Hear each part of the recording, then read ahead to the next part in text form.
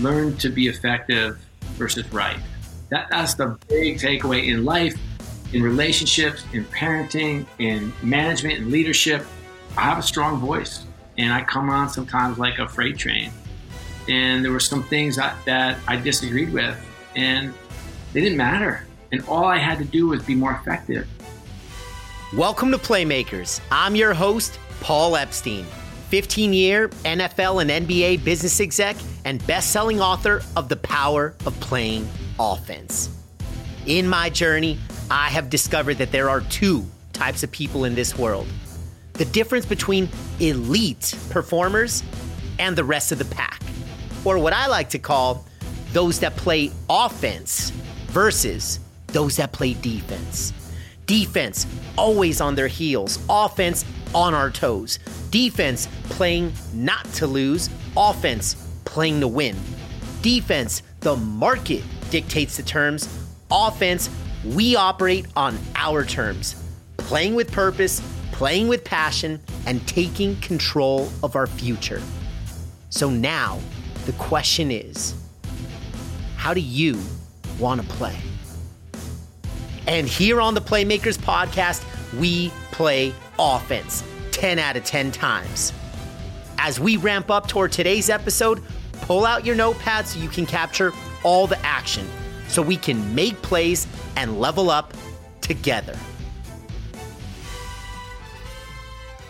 Playmakers, it's about that time to welcome Scott O'Neil into the conversation. With more than 20 years of experience in the NBA, NHL, and NFL, Scott has earned a reputation as a leader of leaders, formerly serving as CEO of the Philadelphia 76ers and New Jersey Devils, president of Madison Square Garden, senior vice president at the NBA League office. The list goes on and on. He has made countless 40 under 40 lists, including Adweek and Sporting News, while also being tabbed as one of the most influential people, innovative executives, and admired CEOs, leading to appearances on CNN, CNBC, Fox Business, even co-hosting multiple shows on Bloomberg Television. My favorite piece on Scott, he has a passion for company culture like none other, and genuinely puts people first as he inspires teams to live, work, play, and win. I hope you're as fired up for the conversation as I am. And as a reminder, many of the key takeaways of today's show can be found in the show notes on playmakerspod.com. With that, let's welcome Scott O'Neil into the Playmakers podcast.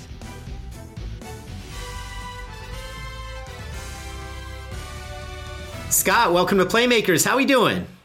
Paul, much better than I deserve. Good to see you. You look fantastic. You sound great. Congrats on the baby. You are in the thick of it all right now, my friend. In the thick of it? Yeah, back and better than ever. 8 months going on 8 years into the journey, right? Every single night it has me questioning the bigger picture of life. But like you've been through the rodeo yourself, man, it's just such a beautiful blessing. And with that, look, I know you're massive into family, and we're definitely going to dip into what some might call work-life balance. Maybe we call it harmony. I've heard about your recipe for fulfillment. But the truth of the matter is, we were going to do this a couple months back, and you were in something called the thick of the NBA playoffs, which then the following month turned into, you said, brother, I'll catch you on the other side. I got a trip to Africa, Mozambique to be specific. And here we are on the other side. So just catch us all up on behalf of the Playmakers. What were you doing in Mozambique? Well, sure. Well, thank you for asking. I went with a group called HEFY, H-E-F-Y. It's a humanitarian exchange for youth. And my daughter, my 17-year-old daughter, asked me to go with her. And you'll find out when your son gets a little older, when a teenager asks you to do something and you get to spend time, you jump at it. And so, I'm not, like, my kids are very civic minded. They're global citizens. My older daughter has served. She was in Zambia, living in the floor of a tent, working with orphans for a summer. And then the next summer, I say that with a smile because I can't believe, like, that is not where I'm going to make my mark in the world. And then she was working in a Syrian refugee camp in Athens the next summer. And that was Alexa. My daughter, Kira, has definitely followed in her footsteps. She said, I want to go to Mozambique. I want you to come. There are 2 adults that go, and we're going to be building a school. And I thought, it is summer, and I like to be at the beach. But I honestly, from the moment we took off with these incredible 20 kids to the moment we landed, I knew I was in the right place. And it's the 3rd poorest country in the world. Apparently, the unemployment rate where we were was in the 90 percentile. And we were in several houses with no running water and no electricity. And it was humbling. I mean, I talk about, you mentioned blessed or blessings. I mean, there is not an area in the U.S. that wouldn't have been like the 4 seasons where we were. But I will tell you, I learned several lessons there on the construction site. I have no skill. I'm an unskilled labor for sure. And so Mario, who's our foreman, didn't speak any English, and I don't speak any Portuguese. But we did have a young lady on the trip, Kylie, who spoke Portuguese, who helped direct traffic, which was awesome. So I was definitely driven to the unskilled labor part. And the first day they had me wheeling cement barrels. I don't know if you've ever done that, but I did it once when I was 14. I was digging pools. And I remember being so little that I couldn't control the weight. And eventually I would just tip over. And then the guys, because I was the youngest, obviously at 14, they'd either yell at me or make fun of me. So I was pretty confident walking in this. I'm probably 100 pounds heavier than I was at 14. In relatively good shape. I'm thinking I have this, no sweat. And so the guys in the cement mixing crew, our teens, were loading up the wheelbarrow. And I set to go down this little path on this, kind of 2x4. And it went down this little hill, and then you make a left, push it for maybe 20 yards, go up on the sidewalk, and then one of the kids would just help lift it into the schoolroom. That was the drill. And so I get going on my first one, and it's moving a little faster than I thought it was going to. And the weight is going, and all I keep thinking about is don't drop any, because resources are so precious there. I was concerned about, I didn't want to drop a drop. And so I get to that turn, and I know I'm not making the turn. So all I'm saying is let me just come in for a nice landing. So I just go right into the sand. And then, just knowing who I am, I just, put my thigh on the end of the wheelbarrow, and I'm just pushing it an inch every 10 seconds or so. And I just keep rocking back and forth and pushing it. And then my daughter and this gal, Kate, came over, and they just lifted up the wheelbarrow and put me back on the 2x4, and I just pushed it. And I'm doing that for 9 hours. You think about a lot of things. And what I was thinking about was how analogous that is for life and life in the sports business. Because when you're on that path, and the path can be your career path, or it can be, your path in creating a great family life, or it can be your whole mind, body, soul experience. On that path is freaking hard. To do anything of meaning is hard. It's hard work. It takes discipline. It takes a little bit of luck. You got to surround yourself with the right people. It takes this whole village to get you there. And the only thing that's harder than that is when you get off that path. And that's the thing that was interesting. I get in that sand, and I'm stuck. And then instead of instinctually raising my hand and saying, "Hey, ladies, can you come lift up this wheelbarrow and put it back on?" And by the way, my friend said to me, "Is that humbling?" I'm like, "Not really." And I said, "What do you mean?" He said, "Well, 2 teenage girls come and lift up." I was like, "What do you want me to do?" I was stuck in sand, and I thought, man, I've been off the board several times, and I've been in sand. And when things go well, typically I raise my hand and I say, "Hey, I need some help." And then someone puts you back on, you're on your way. But I thought that was an incredible life lesson for me. And then secondly, we were building scaffolding. Scaffolding is what allows you, it's almost like a ladder, but it allows you to move laterally across the whole board. So we had built scaffolding out of tree sticks, tree branches. And it was not very stable. And we had one of our young men, Clayton, fall off the scaffolding. It's about 10 feet high. It's a bad fall. And I'm looking at him, I'm watching him fall. And I'm thinking oh crap, and he falls on his back on a cinder block. And amazingly, the cinder block breaks, and he pops up, and he's like, "Oh, my back." And I'm thinking if that's me, you are carrying me to the hospital. And my daughter, Kira, says, "Yeah, this we can't do it like this." And I was like, "Well, what do you mean?" She's like, "Well, we have to fix this." And I was like, "Well, tell me more." She's like, "I'll take care of it tomorrow." She's 17 years old. Okay. So we come in the work site the next day, and she's literally just directing people, "Hey, go grab those 2 boards. I need you to go grab that wire." And sure enough, she takes these branches, puts boards on top, fastens the wire. I'm like, she's directing me, right? So I'm like fastening the wire. She's like, it has to be tighter. You have to tighten it up. And we hopped back up on the scaffolding that day. It was more stable. And she was giving a lesson to the kids the next day, a little devotional, and she said, I feel like that scaffolding is a lot like life, right? It's unsteady, it's messy, it's unsettling. Sometimes we fall off. He's like, but think about what we came in the next day.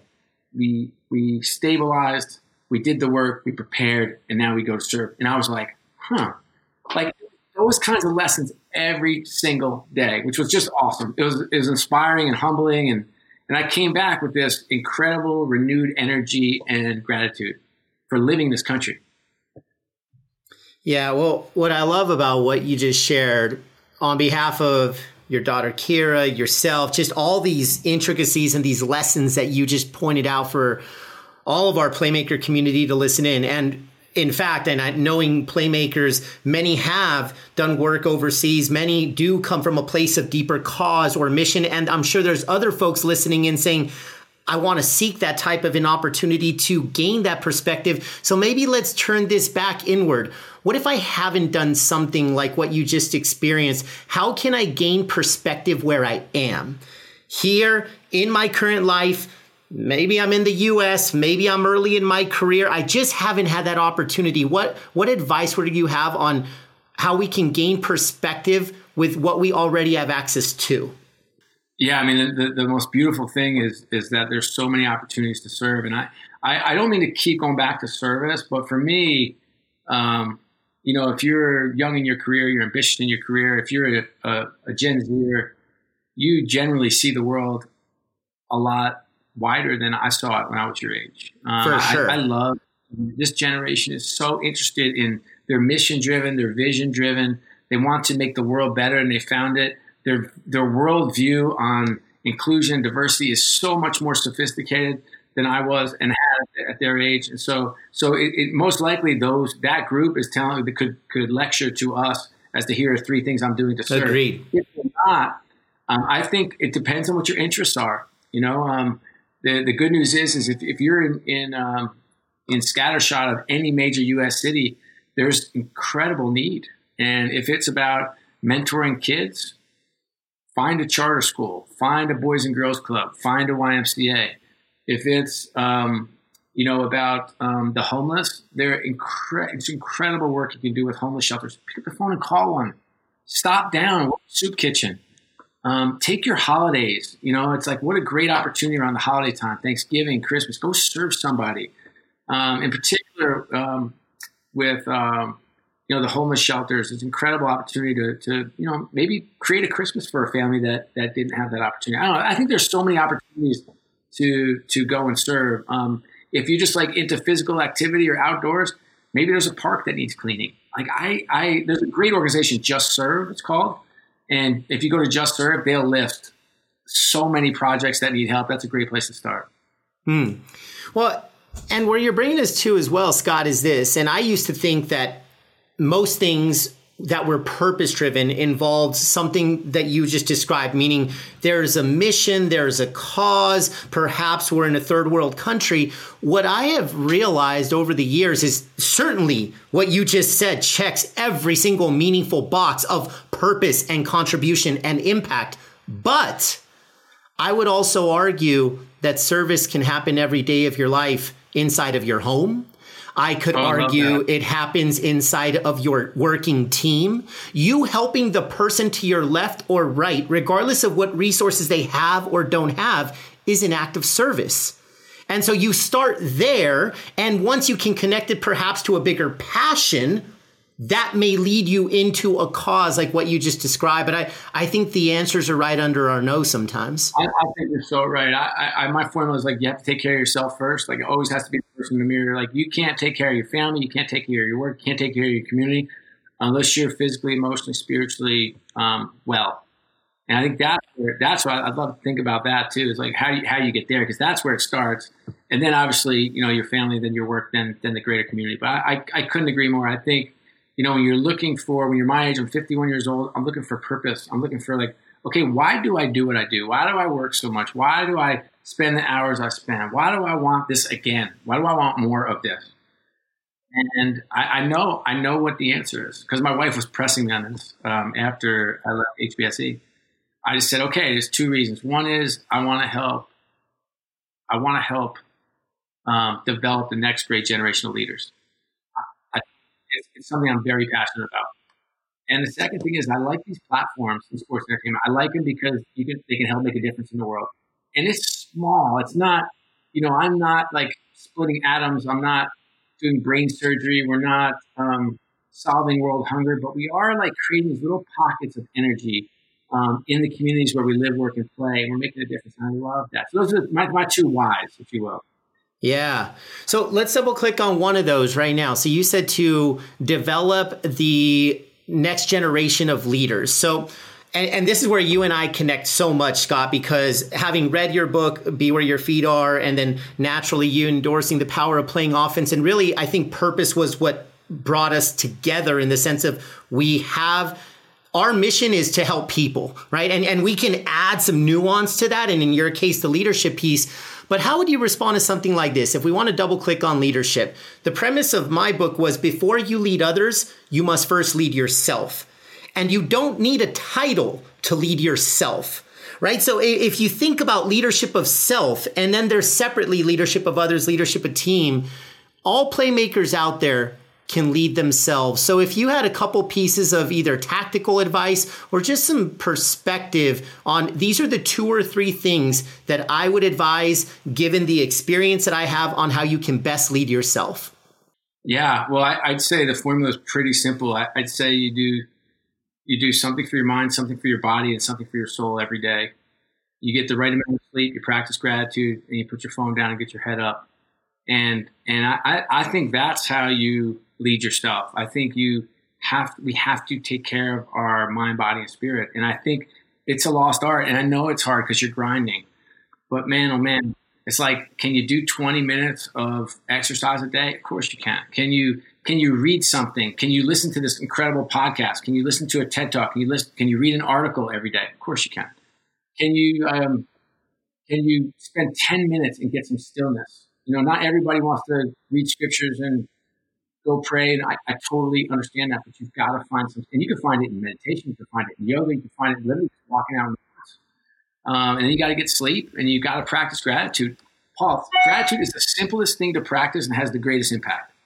10 minutes, 10 seconds, 60 seconds. Write a note to your mom right now and tell her you love her. Tell her you appreciate her. Tell her you're grateful for her. Tomorrow, your aunt, your uncle, your neighbor, your mentor, your teacher, your coach, your boss, whoever. But we have to do a better job. And then we've got to regulate ourselves. There's, this epidemic we have of mental health in this country is driven because we're staring at our freaking phones and we have them up and about, and we got to do better. Yeah, there's so much to unpack there. And one thing you mentioned about gratitude, yes, it comes from abundance. I have personally and professionally seen the massive impact it can create. And the other thing is it's free, right? There's so many things that could be good in the world, but there's a cost, and some of us have greater access to certain things than others. But gratitude is just one of those things. It literally, you can light it up at any given moment of your life. And this is where I'm sure you've heard this, Scott, the adage of if you're feeling helpless, become helpful, right? And it's combining that service, that gratitude, everything. So you just laid out a brief tutorial or masterclass on leading yourself. Now let's flip it forward, and let's say that you're conquering those things that you just said and you feel like you've got a good grasp in the mirror. Now, to lead others, to lead teams, is there a playbook or certain principles that you're constantly going back to? I hope so. One is to be your authentic self. I remember being a young executive, 22 years old. I was a marketing assistant. I was watching John Spolstra, the president, and I would watch everything he did, what he said, how he talked, what he wore, how he walked. And so I wanted to be him. And what you find out when you get older is you've got to find out who you are, because, if you're rah-rah, be rah-rah. If you're analytical, be analytical. If you're kick, be kick. And it's not one size fits all anymore. You have to be a little more malleable as a leader and as a manager, but you've got to find that authentic self. So that would be the first thing is you have to figure out who you are. And it doesn't mean that you don't learn and you don't borrow and you don't steal from people, because of course we're an amalgamation of our experiences, who we surround ourselves with and who we aspire to be. And I think from my end, I think finding your authentic self was one. Two is listen. Just listen.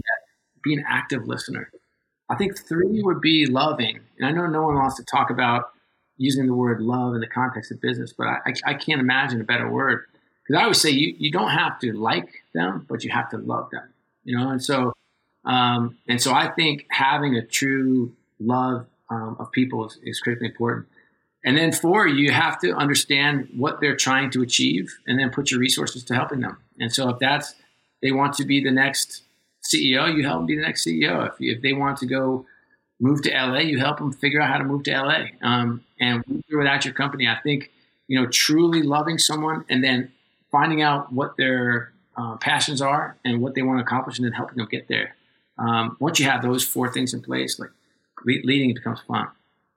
Yeah. And let's do this in reverse order, because for our entire community that's listening in, you just dropped some insights that have been spread throughout all of the conversations we've had to date. So in reverse order, helping others achieve what they're trying to achieve, I really think of this as the platinum rule over the golden rule. So instead of treating others as I want to be treated, how can I treat them as they want to be treated? Because the reality is different things get Scott and Paul out of bed. And if I'm not tailoring and customizing my approach, I might be missing the mark. But think about some of the leaders and managers we've worked for in the past, like yellers and screamers, or they just yell and pound everybody. Yeah, just dictator stuff. Yep. Yeah. Now, I don't think that style works today in any capacity, but some people want to go play for Bobby Knight. Some people, I don't. And that's not the way you move me and motivate me.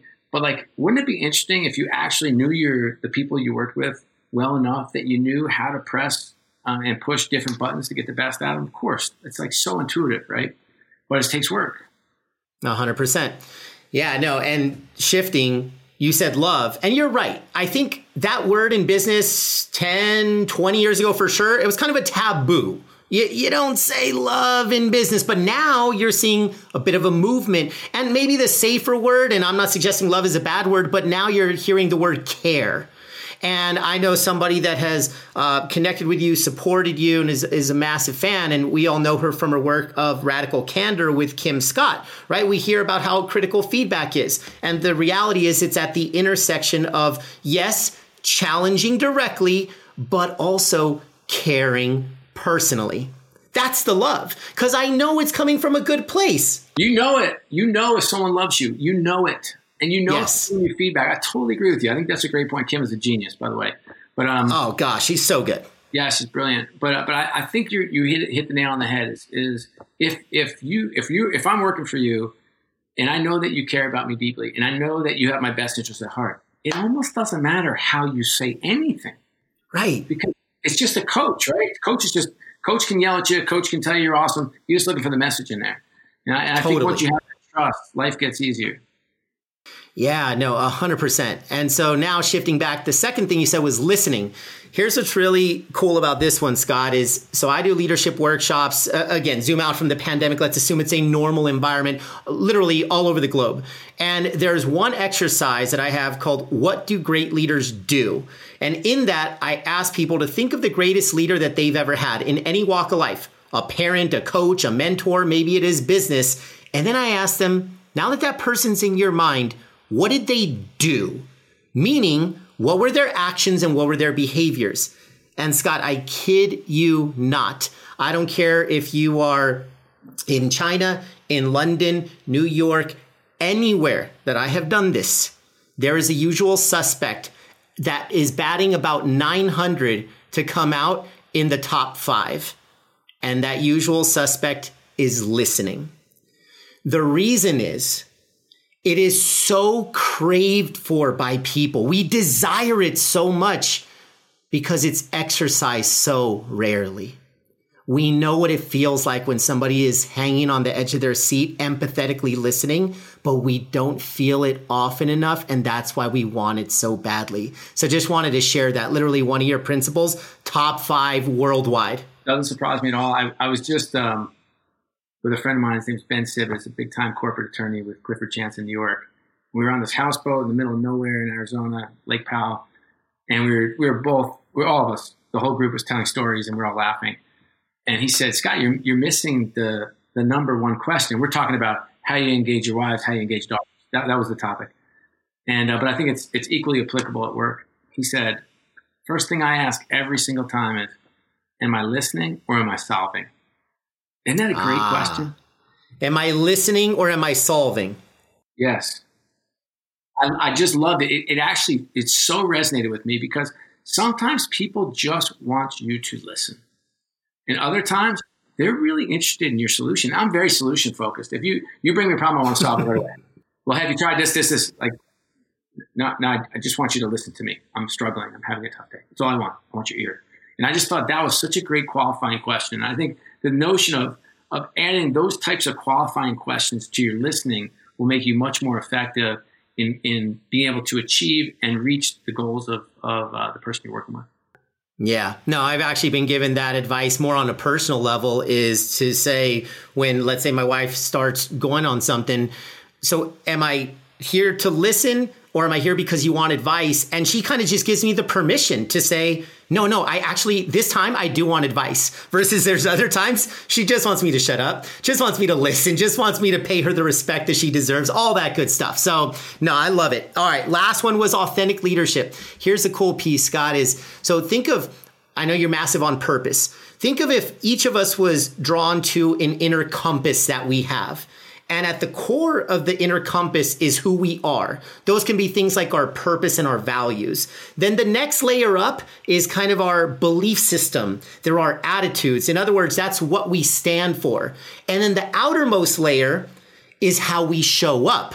Our actions, our behaviors, the way we make decisions. So essentially, when we align who we are to what we stand for to how we show up, that is the compass that we're all operating on. And as soon as you said authentic leadership, that was something that I was trained in this, and now I coach it out to others. I just think it's a beautiful way to lead authentically, as you said. Yeah, I think that path those concentric circles out, they make, that's when you know you're happy.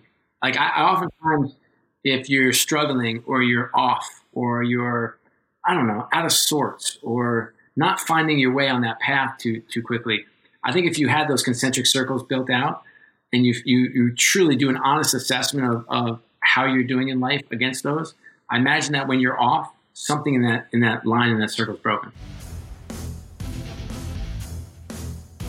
As we take a short break from today's interview, I'd like to share a quick reminder to check out the episode show notes on playmakerspod.com, where you will find a treasure trove of key insights, thought starters, and additional resources from today's conversation. Also, a quick shout out to our show sponsor, Audible, who is offering each and every playmaker a free audiobook and a 30-day free trial when you visit audible.playmakerspod.com. With that, let's get back to the conversation. It's time to level up. So you and I, we have a blessing that landed on us, and frankly, we had to go get it. But I also think that we're very blessed in something that both of us experienced in the year of 2021, which is we became authors. And one of the pieces, and I'm sure you would agree with this, I've never asked you this on camera or off, but one of the beauties of writing a book is the amount of reflection that is required to go through the process. And so I know that was the case for me. I'm assuming it's the case for you. And that's where I want to talk to you next about is in the process of writing Be Where Your Feet Are, which I thought was one of the truest, most rawest, most authentic and vulnerable writings of not only leadership, but of life that I have ever read. And every single playmaker should be picking up a copy if they haven't already of Be Where Your Feet Are. Here's what I want to ask you though. You've had such an accomplished career, Scott. Like, I look at your LinkedIn profile and you're kicking ass, man. Like, I'm like, dude, oh my gosh, like, look at this growth, this title, this organization. You could have written a book on that, but you didn't. You actually not even double clicked, you quadruple clicked on your worst days instead of your best days. That was a bold move. You didn't have to do it that way. Why did you take that approach? Yeah, it's a complex question, and the answer is going to be a hair more complex, but a great question. I didn't intend to write a book. My best friend took his own life, and I was reeling and struggling. And oftentimes when I reel and struggle in my life, I go back to different things in life. One is I play basketball. For me, like the sound of a ball bouncing is escapism. Whether I'm playing or coaching or just watching kids play, it doesn't matter. Like that is an escape for me. I oftentimes read. I read a ton of things and spend time with my kids. Those are like the three things that get me back to my center when I'm struggling the most. And at this point, like I had no answers. Like I tried all that stuff and nothing was working. And I was in grief. I spoke at the funeral and I spiraled. Like I literally thought that was going to be the low point. That was the high point. And I had trouble, getting out of bed in the morning and going to sleep at night. And somebody would say something at work and I'd burst into tears. Like I was a train wreck. And I, talk about I mentioned earlier, like raising your hand. I just didn't raise my hand. And I started writing to heal. And the stories I found myself writing were about when I was struggling and what I learned. And it wasn't for publication. It was literally because that was my escape. And my wife obviously saw that I'd been in the tank and called one of her friends. He's a friend of mine too, but much better friend of hers. And his name is Randall Wright. And he came to see me and asked me a bunch of questions. And he's written a dozen books. And so he's like, well, tell me what you're working on. Lisa said you're writing a lot. I was like, well, not really. It's just like journal stuff. And he's like, Scott, can you imagine if you shared this with the world? Can you imagine like a CEO sharing some vulnerability? And he's like, can you imagine if you reach one person, like you actually touch the life of one person? And I was like, I don't know. It's like, I need you to think about it. So I thought about it, and then I went for it. I was actually reading Ride of a Lifetime. I don't know if you read that book by Bob Iger. And pretty cool book. And I'd met him a couple times. And he couldn't pick me out of a one-man crowd, but I met him a couple times. Fan. And I remember reading at one part, and he talks about like wanting to be CEO of Disney so badly and having a nervous breakdown. He literally writes about it. And that was my favorite part of the book. Like there were other cool things he did and other, but I was like, all right, like you can actually like identify with him, The reality is his life is really messy. And when I was 22, I'd have told you like, I am going straight to the moon. I was full of confidence. I was full of ambition. I was ready to go, ready to work, and I remember reading this article. It's like every great CEO experiences these 10 things. And one was like, running a company to the ground. One was getting fired. One was, all this other bad stuff. And I was like, this is a bunch of hogwash. Like this is a joke. And sure enough, as I look in the mirror now, I've run a company to the ground. I've been fired. Like I get the drill. Like I've been through it. And not in a way that I feel like it's like talk about blessing. What a blessing to be going through all this stuff and get the incredible life lessons of learning. And so that's the origin. If you understand the origin, then you understand the book. Like the origin is not like victory dance. Let me ride on a pony and celebrate all the incredible things I've done. And by the way, I've had the time and career of a lifetime. Like I have had so much fun. I've worked with some amazing people. I continue to be challenged and love this industry and the people in it.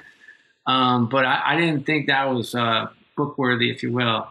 This one, by the way, I'd be interested in your journey. It was hard. Like it was hard. Like, and I'm sure half the free world. I know half the free world. It was hard to get the right agent. It was hard to sell a book. It was hard to sell books. It's hard to promote a book.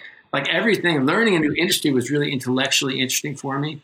But I'd be interested in where you found some struggle and trouble and where it was easy.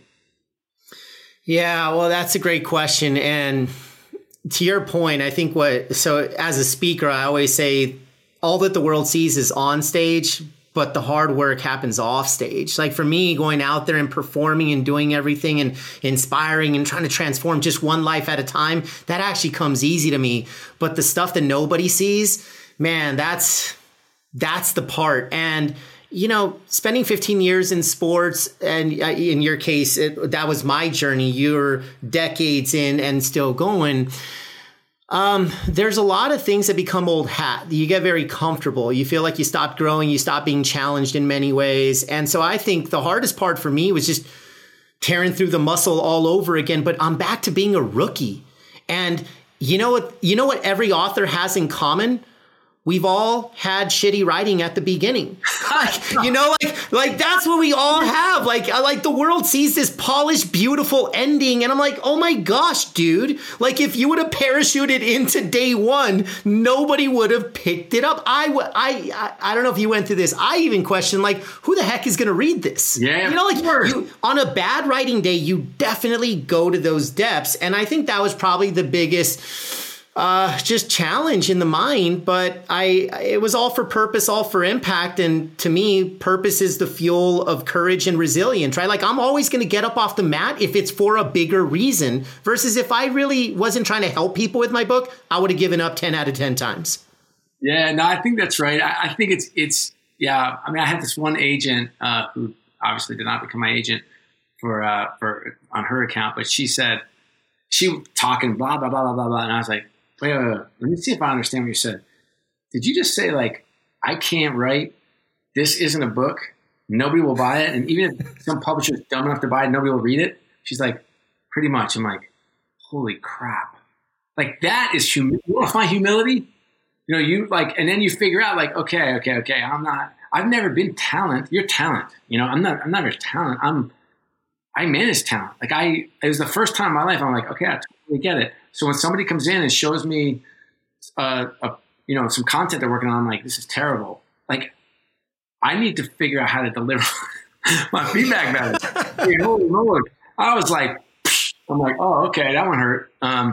But yeah, no, there were plenty of times writing, and with my agent, Dan Miller, who's amazing, you're getting real feedback, and it was a lot to take. And I think you're right. Like, you go back to, I just kept saying, if I can impact one person, this is worth it. One, and I'm sure you got this too from your book. Like, I mean, my mom loved it for whatever it's worth. She thinks I'm a genius and handsome and cute.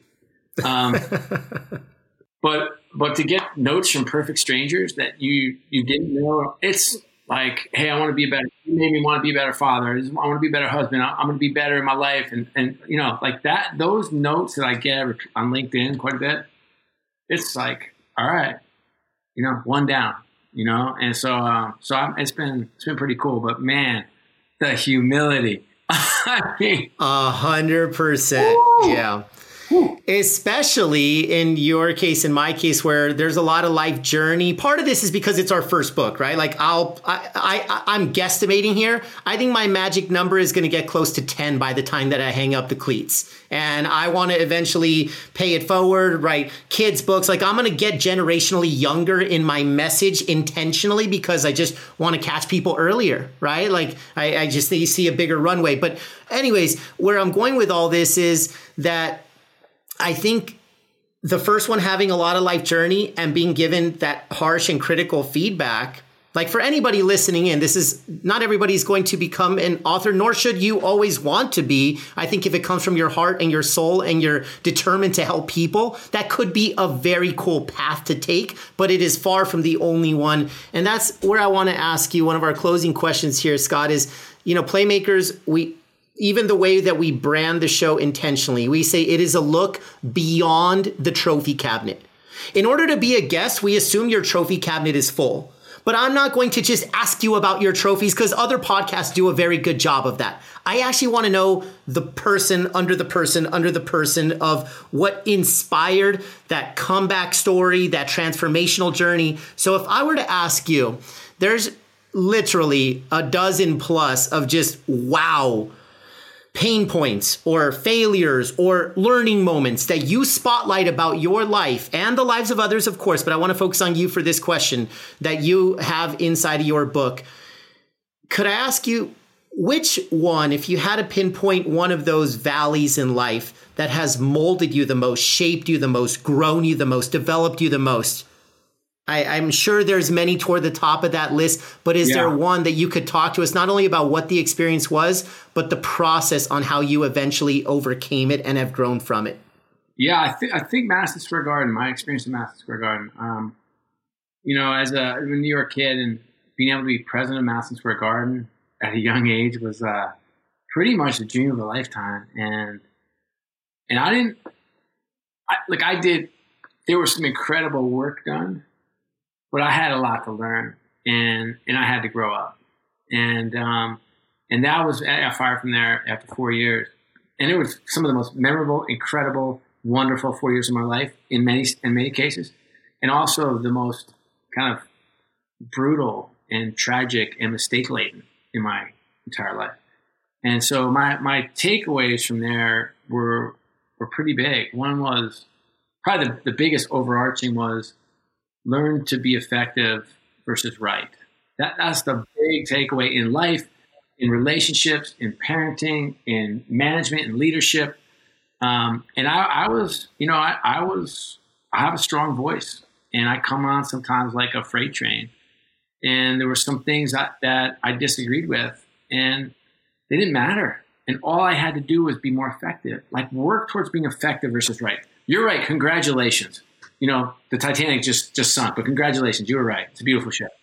It was like that over and over and over again. And sometimes I think back, like, are there 3 or 4 situations I could have handled better and differently? Yes. So that was the first one. The second one was I got the crap kicked out of me there when I got fired in the media. And it's not like Phillies, like they actually, put a shovel in your face. But in New York, it was the first time I'd been a public figure. And that didn't feel good. And I was surprised at how it stung me, because you think you're the eye of your own storm. Like, you think everyone's reading everything. Like, no one, like, you're only the only one reading everything about you. That's it. Just, but it gave me some context, working with my daughters as they were some victims of cyberbullying and, just regular, like, social anxiety and crap stuff that they deal with. Their girlfriends are on Instagram and she's not invited, but all that stuff. I kind of got it, as a dad, because I had seen that and experienced it. So I think that was a really, really valuable lesson. And then just, the understanding of just brand, the magnitude of those brands, which I hadn't had as much appreciation for. And Insanity was there when I was there. It was, it's pretty wild. So, you have 2 New York teams in the playoffs for 2 of the 4 years, and the world's on fire. So I think for me, like, getting fired from a place that you thought you were going to spend the rest of your life and the rest of your career, that was a kick in the teeth. Then to get pummeled, and then to have the reflection to know the part you played. Because the first time we do something happens to us, what do? We just point. Oh, you point the finger. Yeah. It was John. It was Frank. It was Sally. It was Joan. And you forget it's like these 3 fingers are pointing right back at you. And so it gave me a chance to do a lot of self-reflection. But that has definitely transformed the way I lead, the way I manage. It's raised my, like, sense of humility and kind of love of people, quite frankly. Well, I appreciate you opening up to that level. And the other piece here is, if I could just take a line from your book, at that point in time, it probably wouldn't have been fair to say that you were, I know you're always massive on leading from the front. Also, look at the title of the book. If you're being honest with yourself, were you where your feet are at all moments of that chapter? And I think the honest reflection is, well, for one, all is a very strong word, but even for the majority, and I think you're just being brutally honest to say, look, I could level up in that area, and I have, and I did, and I'm proud of it, and now I got to keep going, right? And so I think for all of us that want to be more present, be more connected to who is around us and the most important people and things in our life, the things that really matter. I think that's personally what I took from your book. Outside of loving the spirit of the way it was written, it kind of just gave me a minimalist approach to saying what really matters, why does it matter, And how can I be more intentional about building a life around these things and people so that I can achieve, it's not even success, Scott, it's significance. Oh, that's you should have written the back jacket cover. That's very, very that's beautiful. That was exact intention of the book. And so a lot. So where can folks, of course, I'm assuming Amazon's the best place, but in terms of just finding the book, following you, how can all playmakers out there just follow the journey of Scott O'Neil going forward? First of all, playmakers, keep following this guy.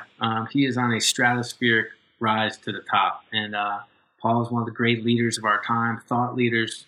Love to hear he's coaching and making a difference, but you're in the right place with the right guy. For me, LinkedIn is a wonderful place to find me, as is Twitter. As is Instagram. So all that Scott O'Neil. So I'm an early adopter, so I get my You got it. All right, here's the grand finale and the mic drop. So assume every responsibility in your life, from financial, family, everyone's in good health, good spirits. Take financial out of it. If you could dedicate the rest of your life working toward one thing, what would it be? Now that is a powerful question. I would dedicate my life to developing leaders at home, at church, at work, and everywhere in between. I think that the world is complex. It is changing really rapidly. But the core principles that you hear Paul talk about every week on Playmakers matter. The focus on how to lead at a high level will transform this world in a way that we can't possibly imagine. And so that's how I want to spend the rest of my days. I love it so much, Scott. Appreciate you, brother. We will be following you closer than you know it, and back at you on all those compliments, man. Just keep being where your feet are and inspiring one person at a time. Hey, anything, anytime on my end. You're amazing. Thank you. Loved what you just heard? Share it with another playmaker. And if you gain significant value from today's episode and genuinely feel that you have leveled up, would so appreciate if you gave us a 5-star rating. For all of today's show notes, head over to playmakerspod.com, where you can not only enjoy additional resources from this show, but all previous episodes as well. If you haven't already, subscribe to the show on Apple Podcasts or wherever it is that you tune in from. And on a personal note, I'd love to connect one-to-one. Hit me up anytime on LinkedIn at Paul Epstein or Instagram at Paul Epstein Speaks.